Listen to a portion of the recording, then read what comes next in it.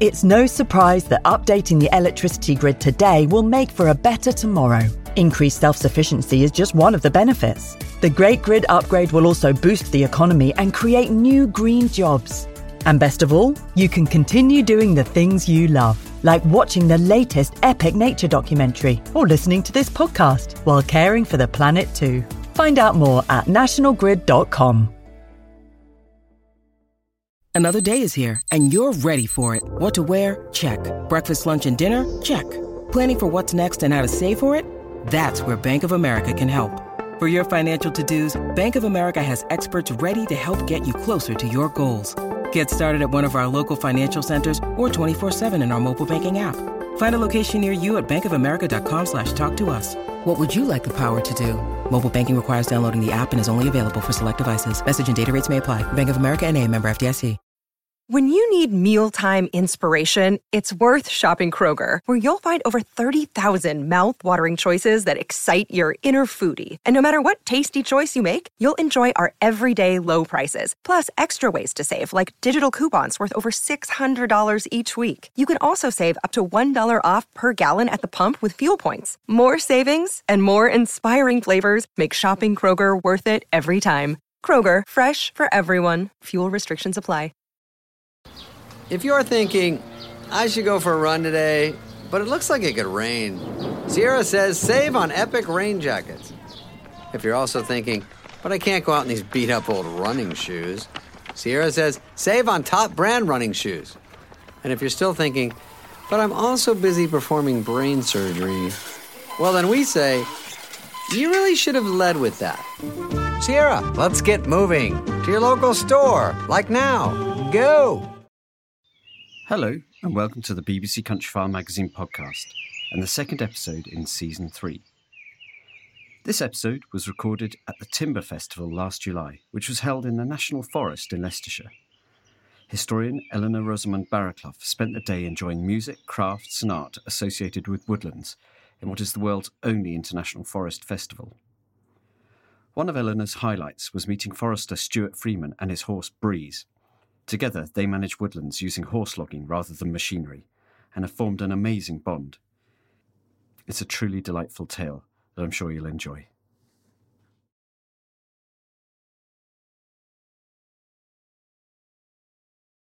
Weezy, come on. Walk on. Walk on. Walk on. Got to get him out of grass mode.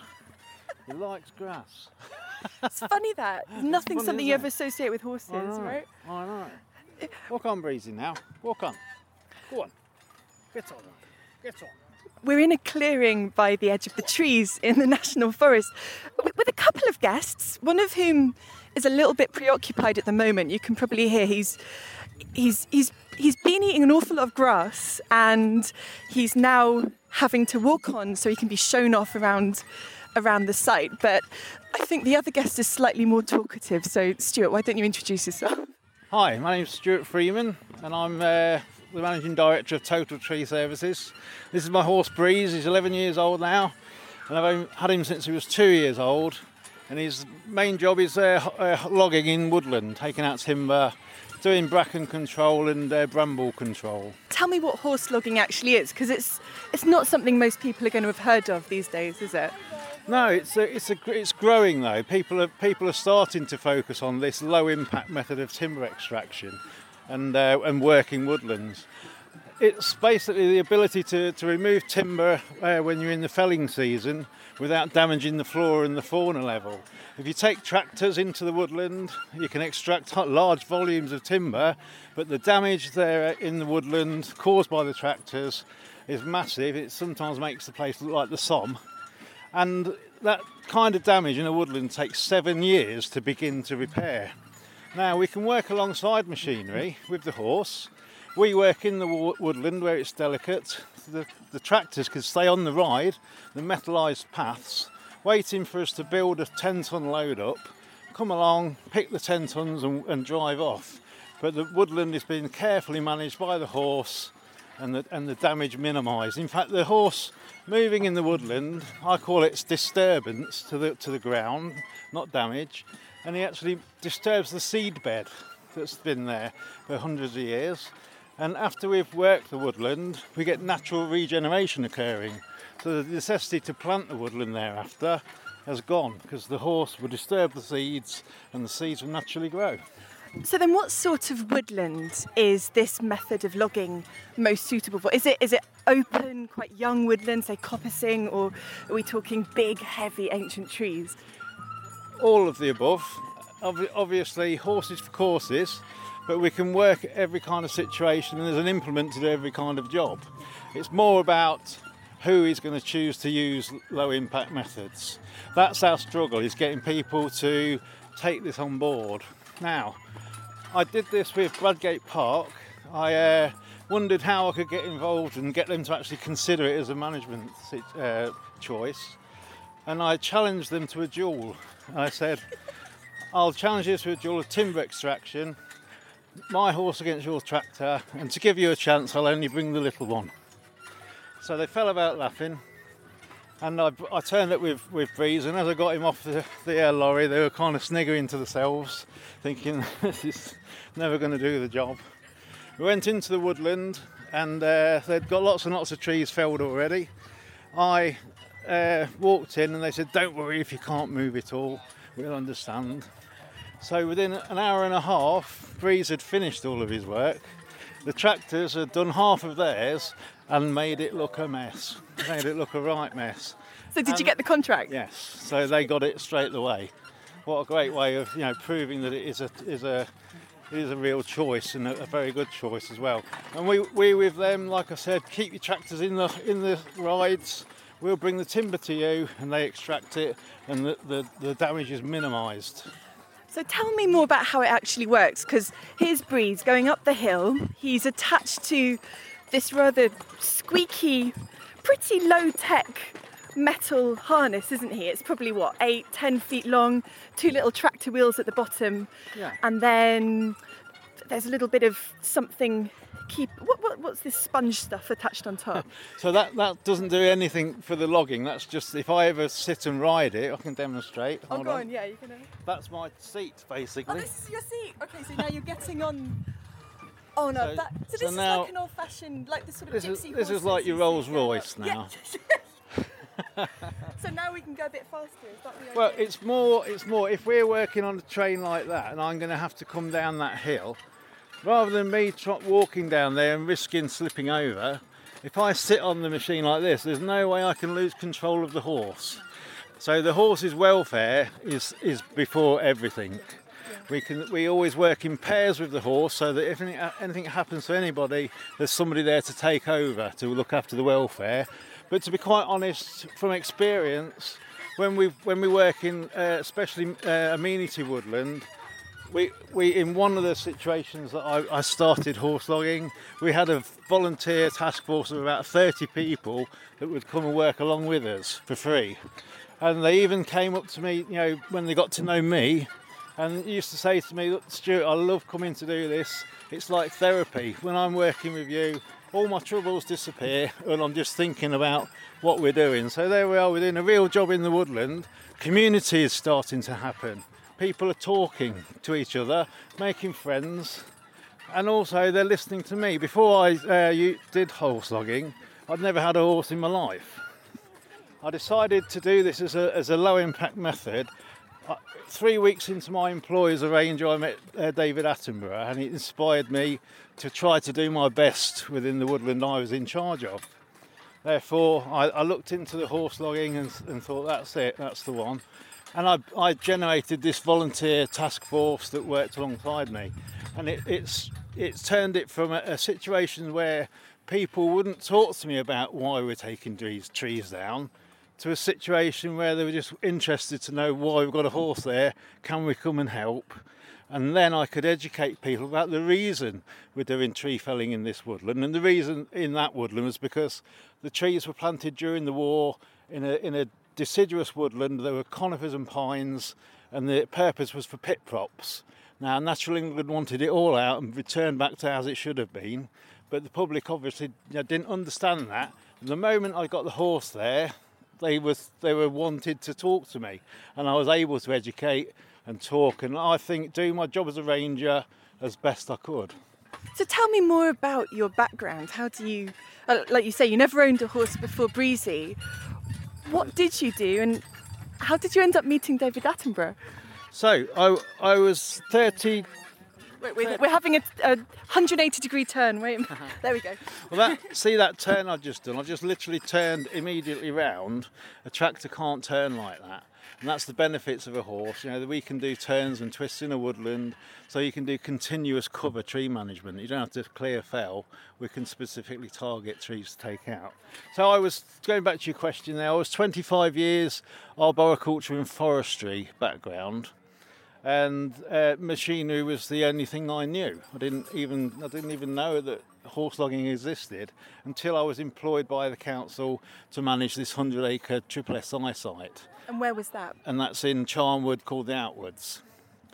And like I say, 3 weeks into my employ, David Attenborough was there. He was filming part of the Origin of Species programme. And like I say, meeting somebody as significant as that really inspired me to want to do better. And talking to the people in the woodland that would listen, there was few of them when we were doing tree management. They had a very blinkered view about what we was doing, and they wouldn't really discuss why we was doing this management. And like I say, I thought well, I've just met David Attenborough. I want to do my best. I want to do my best for these people that are using this site as recreation. So I like I say, went on a course with a guy called Doug Joyner, who was at the time the head of the British Horse Loggers, patroned by Prince Charles. He used to take Prince Charles's Christmas tree to him, and William and Harry had been on Ella, his horse, his big Percheron. So I went with Doug, learned how to do it, and then went on a qualified course with Doug, got qualified, and then bought myself this horse. And for the first couple of years, I used to long rein him around the roads, getting used to him. He was only 2 when I got him. He's 11 now. So we've had a long journey, and like the hardest journey I think I'm on at the moment is getting woodland owners to actually use us. That's where we need support now. We've started this off. I'm not worried about the amount of time and money that I put into it. That standing in front of me is what I'm concerned about.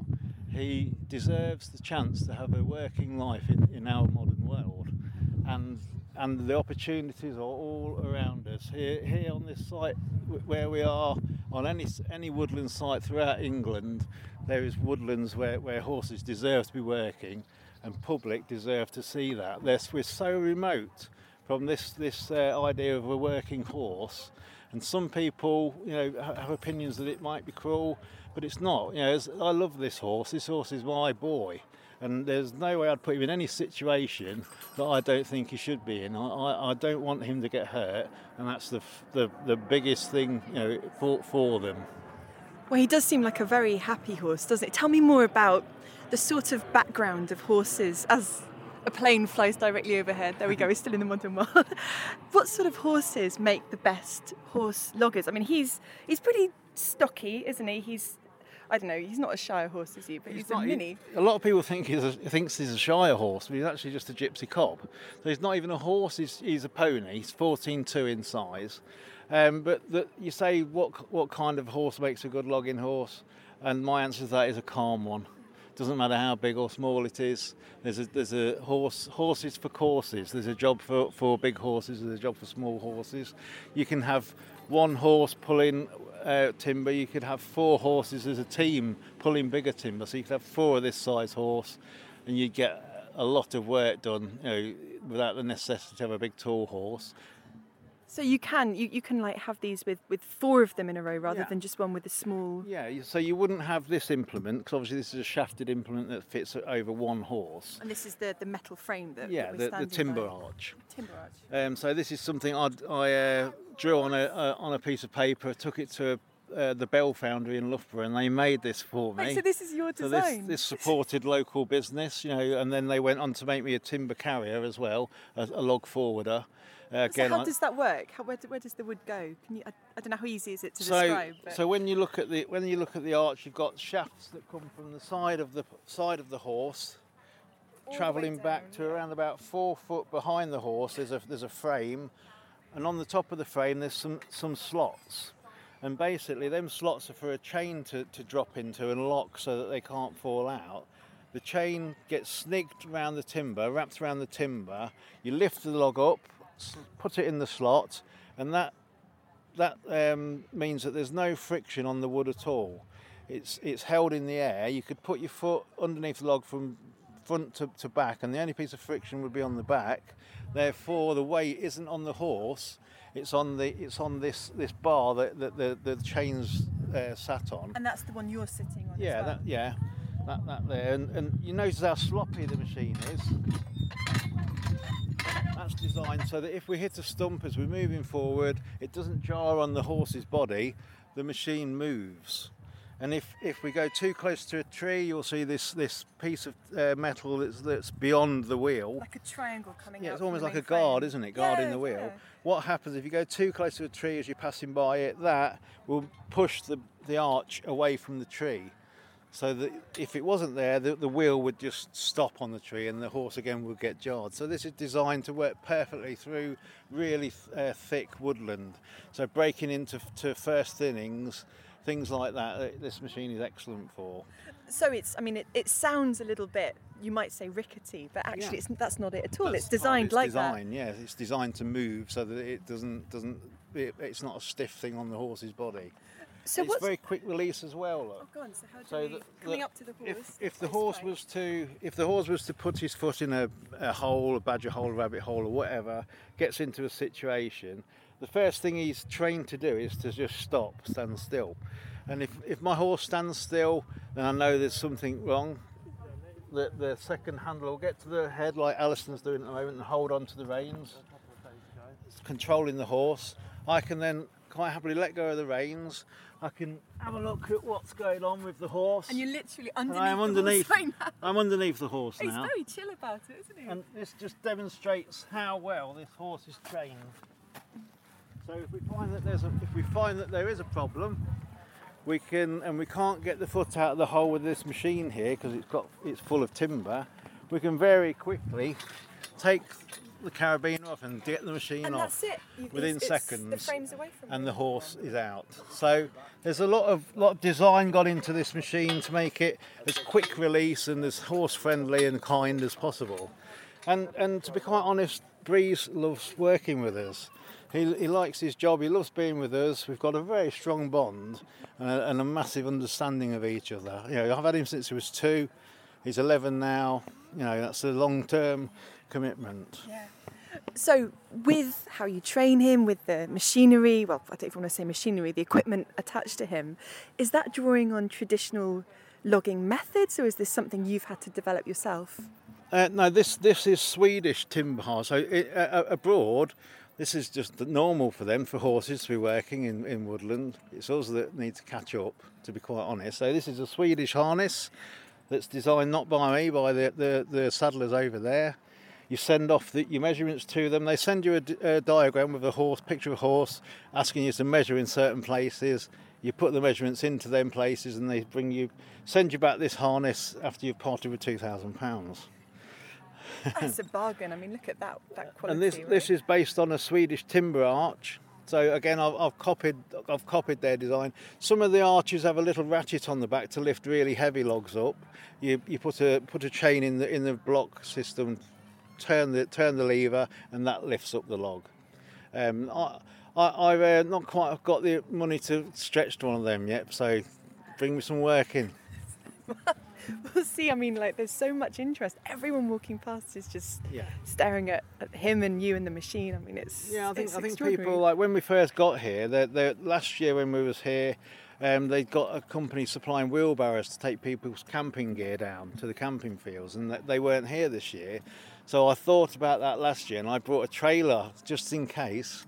And sure enough, they've asked me would I mind helping people move their camping gear down. So really, we welcomed the people to the site this year with offering all their kits to be took down by horse in style. And I put a big sign on the back of the trailer saying, "Beer is heavy." That'd do it. I bet you get the business. So what traditions then are there, say, in the British Isles that you are able to draw on for this? Or have they all gone? Are you starting from scratch? Well, like I say, I'd never had a horse before in my life before I did this, but I didn't let that cloud my judgment. You know, I kind of like, I knew my own abilities, and I knew if I didn't think I could do something, I'm the kind of person that will accept that and not let somebody else do it, contract it out. But having been on the courses with Doug, you know, I knew that this is something I could grow into, and I've been lucky enough to come across that. Actually, this horse was brought to me by some local travellers. Yeah. So there's something I drew upon, is like the ability of these people to train their horses to this standard, and it is a testimony to the travelling community. This horse is.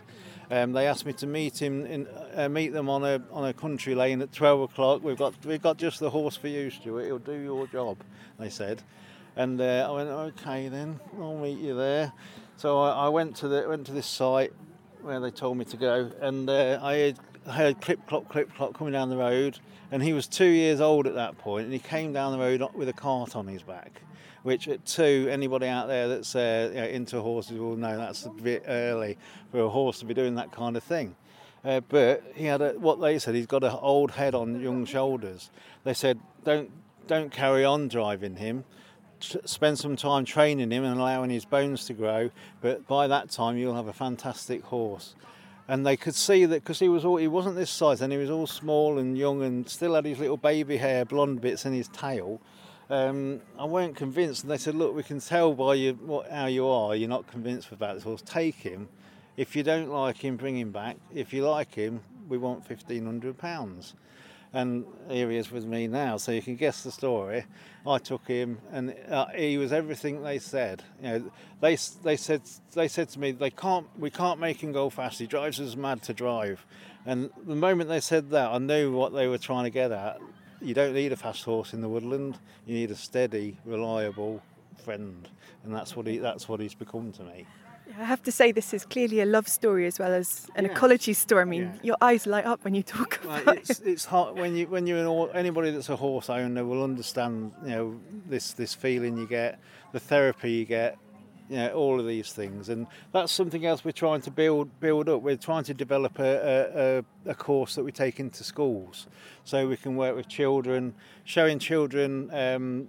The horse, some inner city children probably have never even smelt or touched a horse, and that's something we really want to develop, working with Senko type children. They've got special needs, and this really will draw on the therapeutic side. So we wouldn't take the machinery into there, but for instance, we've got a little girl here that's been on the horse before. What did you think when you met the horse? I liked it. Did you have a sit on him? Yeah. So come here, let's show them what you did. So I just grabbed you like that, didn't I? And I threw you in the air, and you landed on the horse. And how did it make you feel? Happy. Happy. And had you been on a horse before? No. And she was just like that, as confident as that when she went on the first time. And it just so happens here you are again. I have to say, he looks so still and happy with this little girl up there. I mean, tell me how you feel when you're in the middle of a wood or a forest with him, just getting on with the logging. How does it make you feel emotionally? To be quite honest, when I'm in a working situation with the horse, it is a different environment to this. This is a bit of a holiday feel to me. It's enjoyable. You get to do things like this with the children and talk to people. And like sometimes when I'm doing talks on sites like this, I can get a little bit emotional and I have to sort of start fighting my emotions. When I'm in, because I just love the horse so much. When I'm in work, however, it is work. You know, I am a forester. Remember, 30 years forestry now. And when me and him are in the horse, he's different and I'm different. We've got a professional attack, and we get lots and lots of timber out. So it makes me. At the end of the day, me and him go for a beer together like you would a mate. Because you've done a hard day's work, you deserve a reward, don't you? So it makes you feel really, really fulfilled. Well, it makes me feel very fulfilled in my choice to even consider this. So does it feel like a more natural pace? I mean, both for working within a forest with its slow seasonal growing, but also just as a human animal living in the world? It does. It to be honest, historically, England has got a massive history of horses working in the woodland. And in the war, the land girls worked the horses in the woodland, and not many people know that. And to me, when it's there to be witnessed, actually, when the horses go into the woodland and start their day, they almost sigh of relief that they're off the road, off the busy stuff, and when they enter the woodland, they're like, and they chill out into the job. They know their environment, and anybody that's worked with us, whether it be the site rangers or the public, notice this as well. I never say too much about it, and I wait for people to notice it themselves. And it is, the horses just love working, and they love working in the woodland.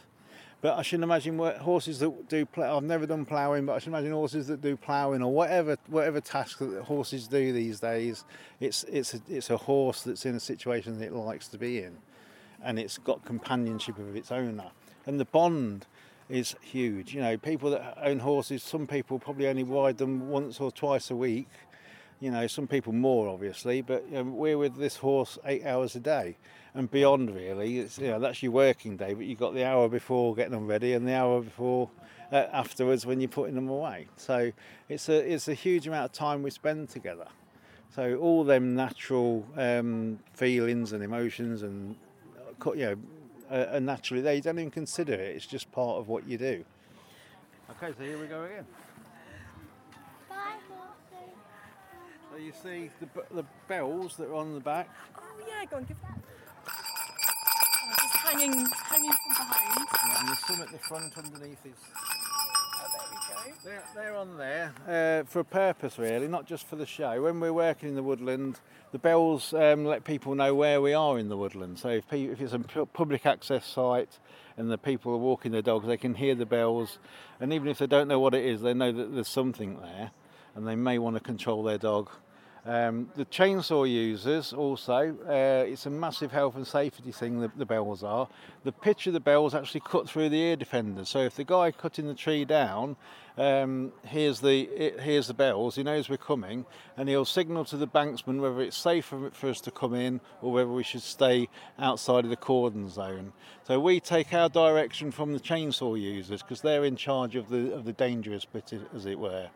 And if it's safe, if they want us in there, the banksmen beckon us in, and then if it's not, they hold us until it is safe to come in. And again, the welfare of the horse is accommodated before we do anything. But we'll walk on. Yeah, let's head back down. Easy, walk on.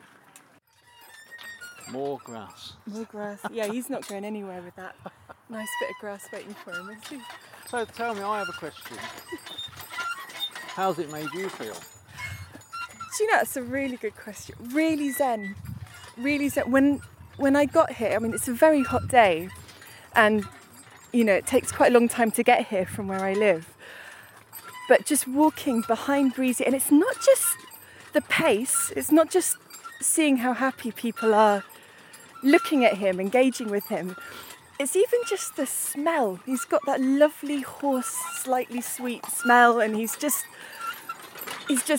going on with it. He's, you feel totally in the moment. You can't worry about all the other stuff. You're just here with him. It's quite hypnotic as well, isn't it? With the bells. It's like treacle, isn't it? So yeah, we're right under the trees now, and there's brambles and grasses and all sorts. But wow, Breeze is not stopping. He's heading straight in there. In fact, we're going to have to go a little bit faster to catch him up. And that big bang was one of the wheels just going straight over a tree. Walk on. Do you know, I wouldn't have thought a horse was able to turn. He's turned in this tiny little space in the middle of this thick woods. It's like crafts for logging horses. And he actually speeds up. He's going faster now he's in the woods. Oh, there we are, back over the tree. Here. Walk on.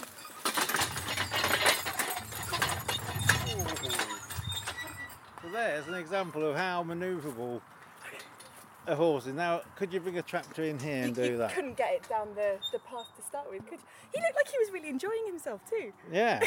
And you notice as soon as he come in here, he turned on, I'm in a woodland mode. He's not bumbling anymore. No. He's actually attacking and like, here we go, this is what I'm here for. Yeah, he knows what we're in here for, and he does enjoy it. Positive. He's a happy horse. Yeah.